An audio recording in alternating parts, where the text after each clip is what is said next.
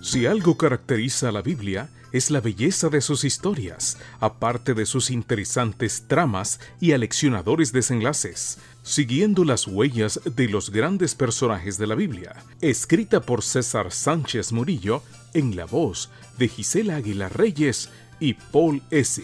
Bienvenidos. Hola, amiguitos. Qué gusto nos da saludarlos esta mañana. Es 14 de diciembre y el versículo se encuentra en Proverbios 23, 24 al 25 y dice así: El padre del hijo bueno y sabio tiene razón para estar feliz y orgulloso.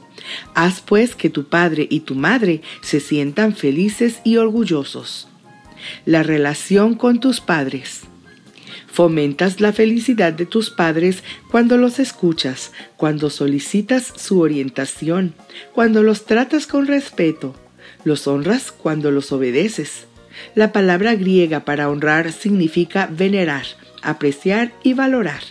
El concepto de la honra a los padres no es opcional, es uno de los 10 mandamientos. Incluso en el Nuevo Testamento aparece esta orden: hijos, obedezcan a sus padres como agrada al Señor, porque esto es justo. Efesios 6:1.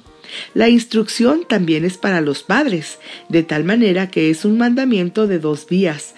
Para que exista armonía en la familia, los padres deben ser sensatos en cuanto a las demandas a sus hijos, de acuerdo a su edad y el ejemplo que les den.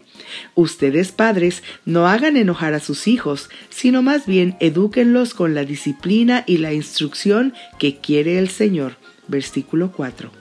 La honra a los padres no tiene fecha de expiración.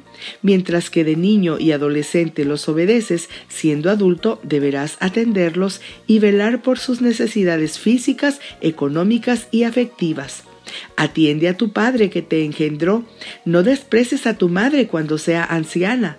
Proverbios 23:22. Honrar a los padres es el único mandamiento que promete una larga vida como recompensa. En contraste, aquellos con una mente reprobada, que se caracterizan por su falta de piedad en los últimos días, desobedecen a los padres. Romanos 1:30 y 2 Timoteo 3:2.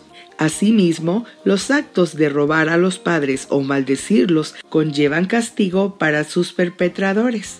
Proverbios 19:26 y 20:20.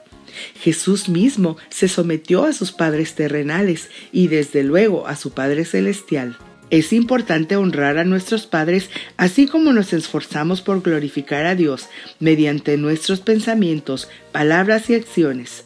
Aprender a obedecerlos resultará en respetar a tus maestros, autoridades gubernamentales y reglas de convivencia social.